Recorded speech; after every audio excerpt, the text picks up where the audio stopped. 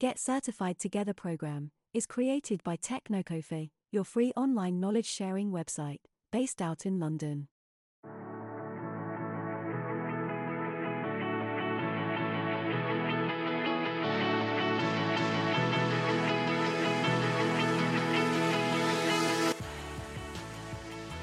Masking something, you're putting a mask on something, which is if you have some secure information, if you have, for example, your credit card data, if you have your social security number stored for a customer in your database or in any format, what you really should be doing is mask that information. I'm sure you have seen it in your bank statements or in the letters which you sometimes receive from your banks.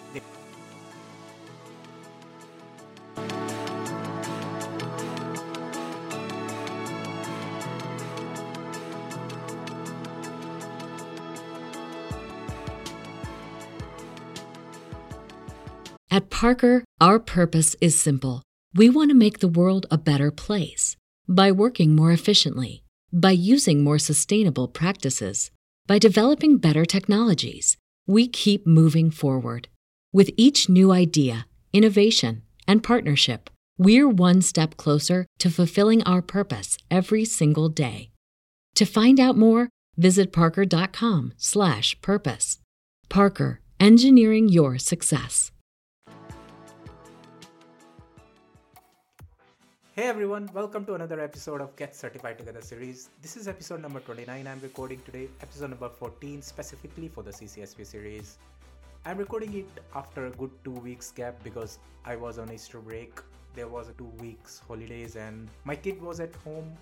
I really cannot do recording in that case. You can completely understand because what you really don't want to listen is about data security while there is a lot of background noise. So I thought of skipping the 2 weeks episode and here I am today.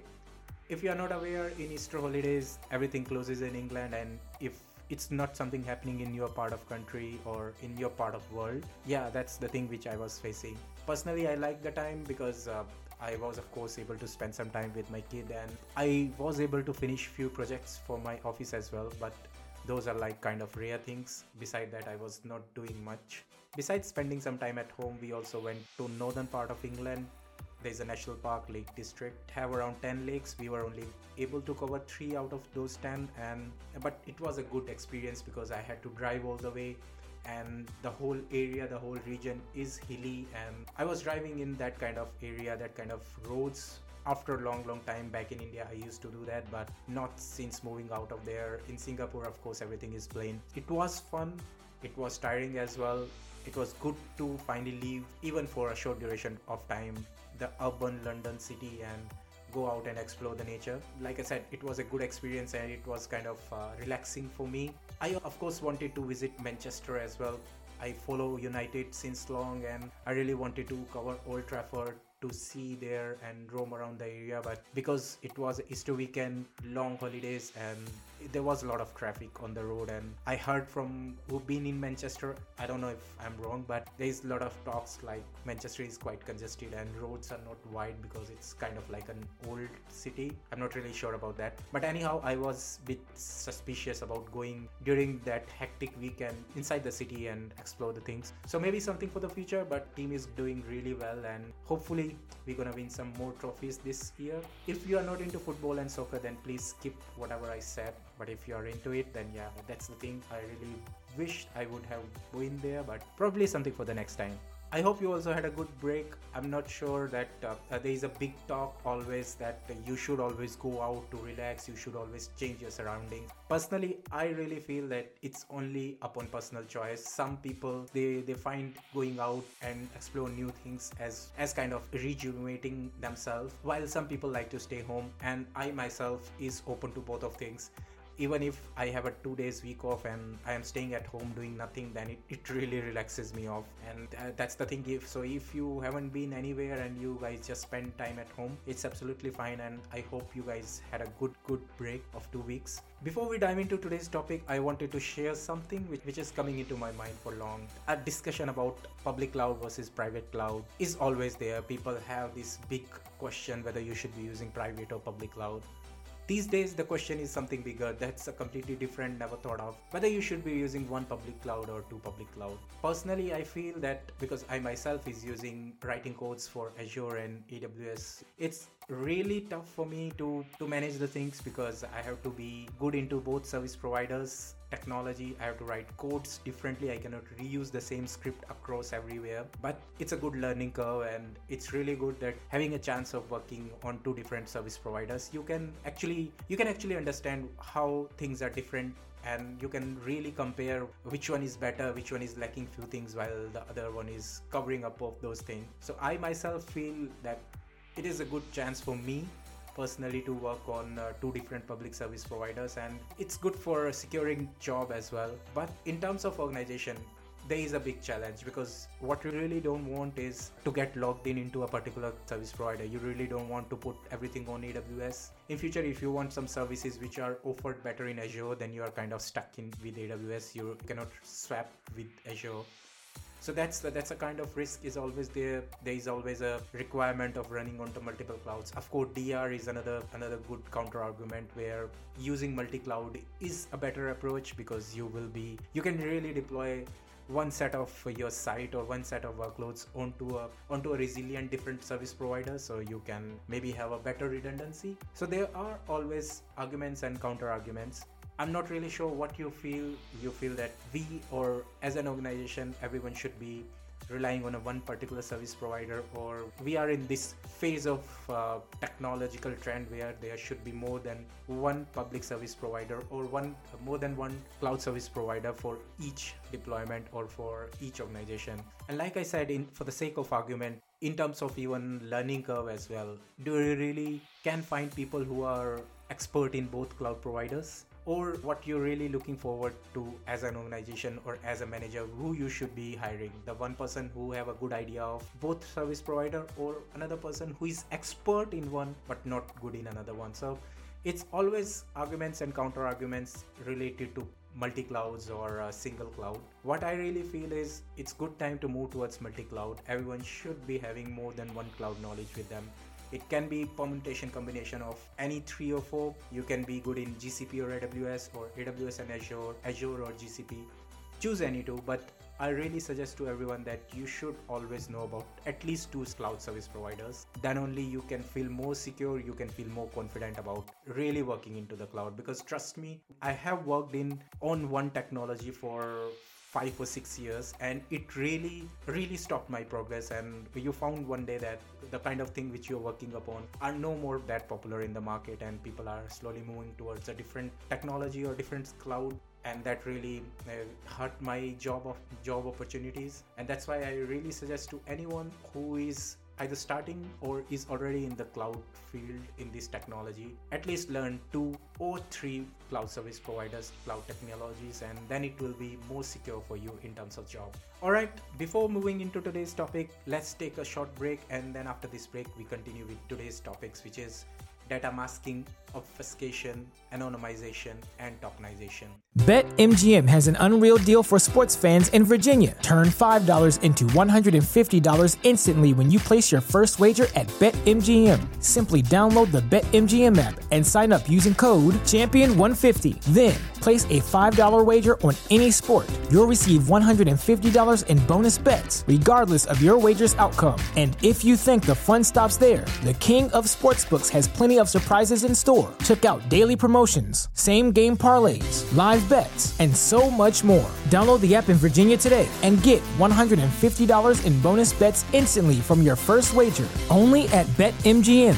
BetMGM and GameSense remind you to play responsibly. See BetMGM.com for terms. 21 plus only. Virginia only. New customer offer. Subject to eligibility requirements. Rewards are non-withdrawable bonus bets that expire in 7 days. Please gamble responsibly. Gambling problem? Call 1-800-GAMBLER. Promotional offer not available in Washington, D.C. Everybody in your crew identifies as either Big Mac Burger, McNuggets, or McCrispy Sandwich. But you're the Filet-O-Fish Sandwich all day. That crispy fish, that savory tartar sauce, that melty cheese, that pillowy bun. Yeah, you get it. Every time. And if you love the Filet-O-Fish, right now you can catch two of the classics you love for just $6. Limited time only. Price and participation may vary. Cannot be combined with any other offer. Single item at regular price. Ba-da-ba-ba-ba. Hello, welcome back. Before at break, I told you about 4 things which we will be covering today. Simple question in mind, why we really want to cover those things when we already have a big data encryption technology with us. Why we really should be thinking about masking or tokenization or all these other type of security strategies when we have encryption with us. Well, it's simple. Encryption requires some computing resource. Encryption requires you to make sure your keys are secure. Encryption requires you or the users who are using it, encrypting or decrypting the data, your customer, everyone should be aware of how that encryption technology is working. So encryption is kind of like a more mature solution, but it have its own technological, not disadvantages, but it require more technological understanding of the concept. It require you to set up a computing server as well, because remember, if you are using 2048 or big bit encryption, then you have to use more computing resources to encrypt a particular data, decrypt a particular thing. And KMS is another big headache. You need to make sure that keys are secure. So I'm not saying that encryption is bad. Of course it's not, and it's used widely. It is recommended. You should always be using it. But there are some add-on technologies or add-on security strategies as well, which can help us in making our information, making our data more secure. One of the first is data masking. Now, data masking, by name itself, it's pretty clear. You're masking something, you're putting a mask on something, which is if you have some secure information, if you have, for example, your credit card data, if you have your social security number stored for a customer in your database or in any format, what you really should be doing is mask that information. I'm sure you have seen it in your bank statements or in the letters which you sometimes receive from your banks. There is XXX, then last 4 digits of your account number of your credit card or debit card number. That XXX is organization or that bank masking your information, masking your data. So that's the easiest or simplest example of data masking in our day-to-day life. And like I said, it pretty much widely used, right? I mean, when bank is sending some letter to you, it won't be ensuring that they also send an encryption key with it. It's not a practical approach. So what they really are doing is masking the information. They are masking the data. And that's what it is. That's what data masking is. And like encryption, data masking also can be done at 2 levels: on the rest or on the go. So on the go means your actual information is stored as it is, but when someone is trying to read it, they will find it masked. Data masking on rest is even at the storage side, even when that data is stored, when that information is put in place, it is still masked. So there are 2 different ways in which we can mask any information, mask any data. Another security strategy which we use is data anonymization. Now, anonymization is bit different than masking. In masking, we were hiding the critical information using XXX or replacing it with some random number. In anonymization, we are just making sure that information which is not critical is anonymized. So for example, if my bank is storing some information related to me, of course they have to make sure that my social security number, my credit card information, everything is masked. But what about my address? My address is not that critical, right? Still, it belongs to me. It actually represents me as a person. But in my lane or in my street, so many people will be living. So it doesn't make sense that you mask everything related to address or related to maybe the city where I'm living in or the postcode. So those kind of information are then anonymized, which simply means is no one will be able to gain my identity even though they hold that information with them. And banks or organization can ensure that particular thing using data anonymization. Last security strategy, which is kind of same as encryption but bit different, is tokenization. Now remember what we were doing in encryption. We were encrypting our data using a key pair. We were using a private key to encrypt our information and then saving it. In tokenization, things are a bit different. Instead of encrypting using a data and then storing it, we completely replace the whole information with the scrambled words, with the random things, as they use the term tokens. So for example, if I'm storing some information on my database will be sending over that information to a tokenization server, which will remove the actual information with the random string of data. I'm not encrypting my information. I'm not locking down my information using some key pair. What I am doing is I am replacing the whole information with random words, with random information. And anyone, when they want to retrieve it, they first have to get it from that tokenization server, and then data will be kind of like rechanged to their original form. So whenever data is stored, it's stored in form of tokens. Whenever someone is retrieving it, there will be a mapping scenario will be done where actual information will be mapped to the token. And once those two parts match, then actual information will be provided to you. So tokenization is kind of like a simpler way of encrypting, where we are not using a particular key to encrypt the information. We are simply generating a token in place of that information and storing that token and using that token to transfer from one place to another. Anyone want to retrieve the actual information, they have to send that token across to the tokenization server, and you will get back the actual information. So it's kind of like a simpler way, but it's a completely different technology. It's a completely different security strategy. So these three security strategies are part of how you can secure your data. What are the different strategies which you can put in place? We have covered DLP and encryption already, and now we have covered three more. So we have covered all the security strategies that should be there as part of data security. Moving on to the next subtopic of this domain, which is data discovery. Now, data discovery by name itself is suggests that you're discovering some data. Every organization have a lot of information. They are storing data related to X number of things which are happening in the organization. You have a new employee that will be added into your database. You have a laptop issued to that employee that will be into your database. You have a new customer.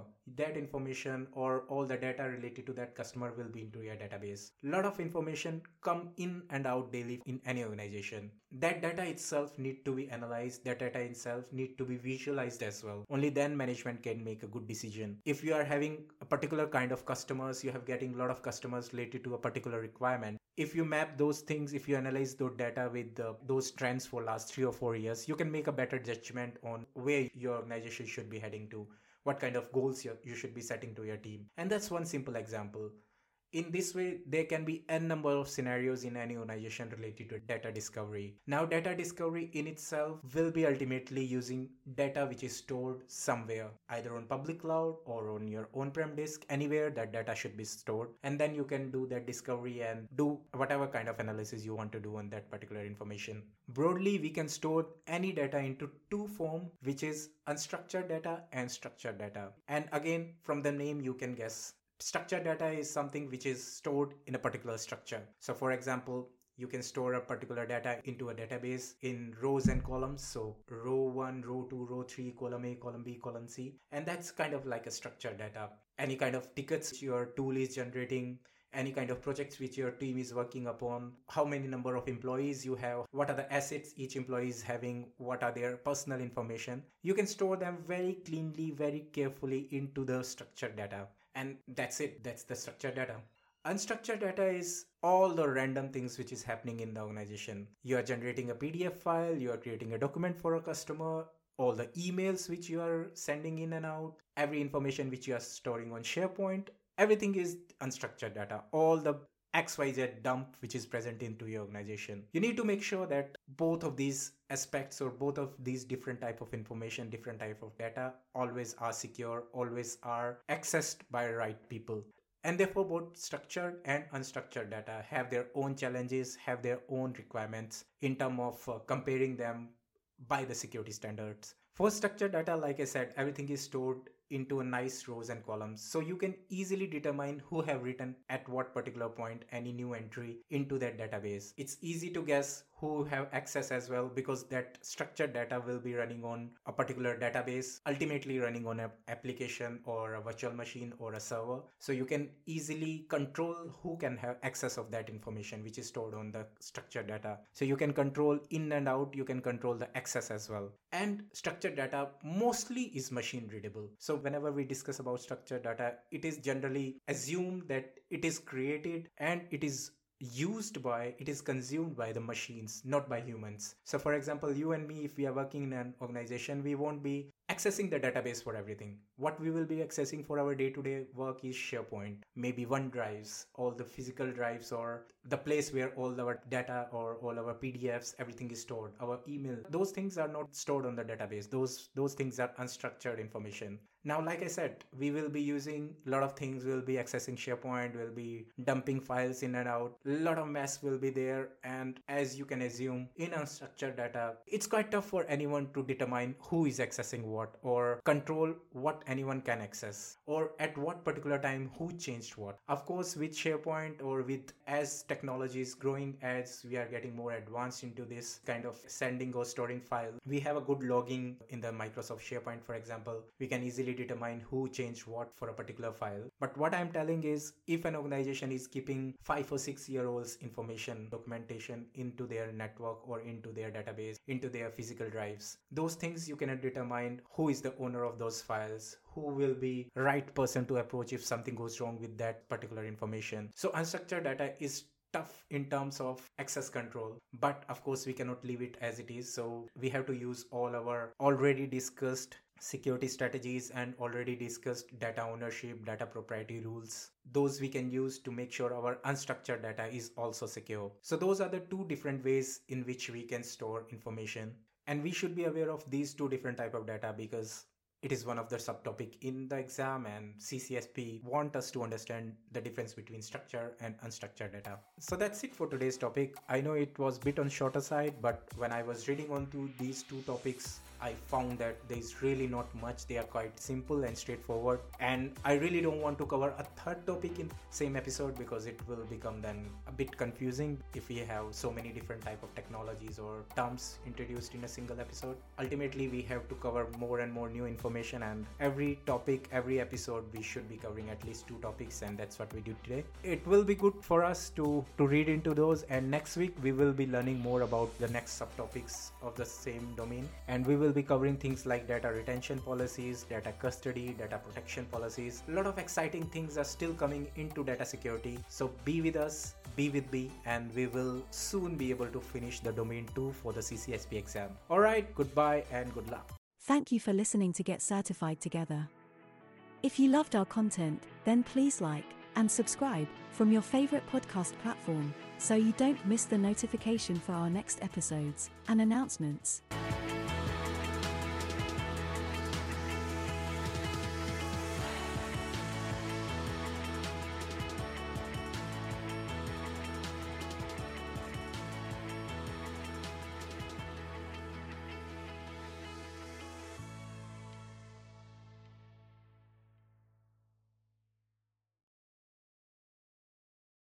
At Parker, our purpose is simple.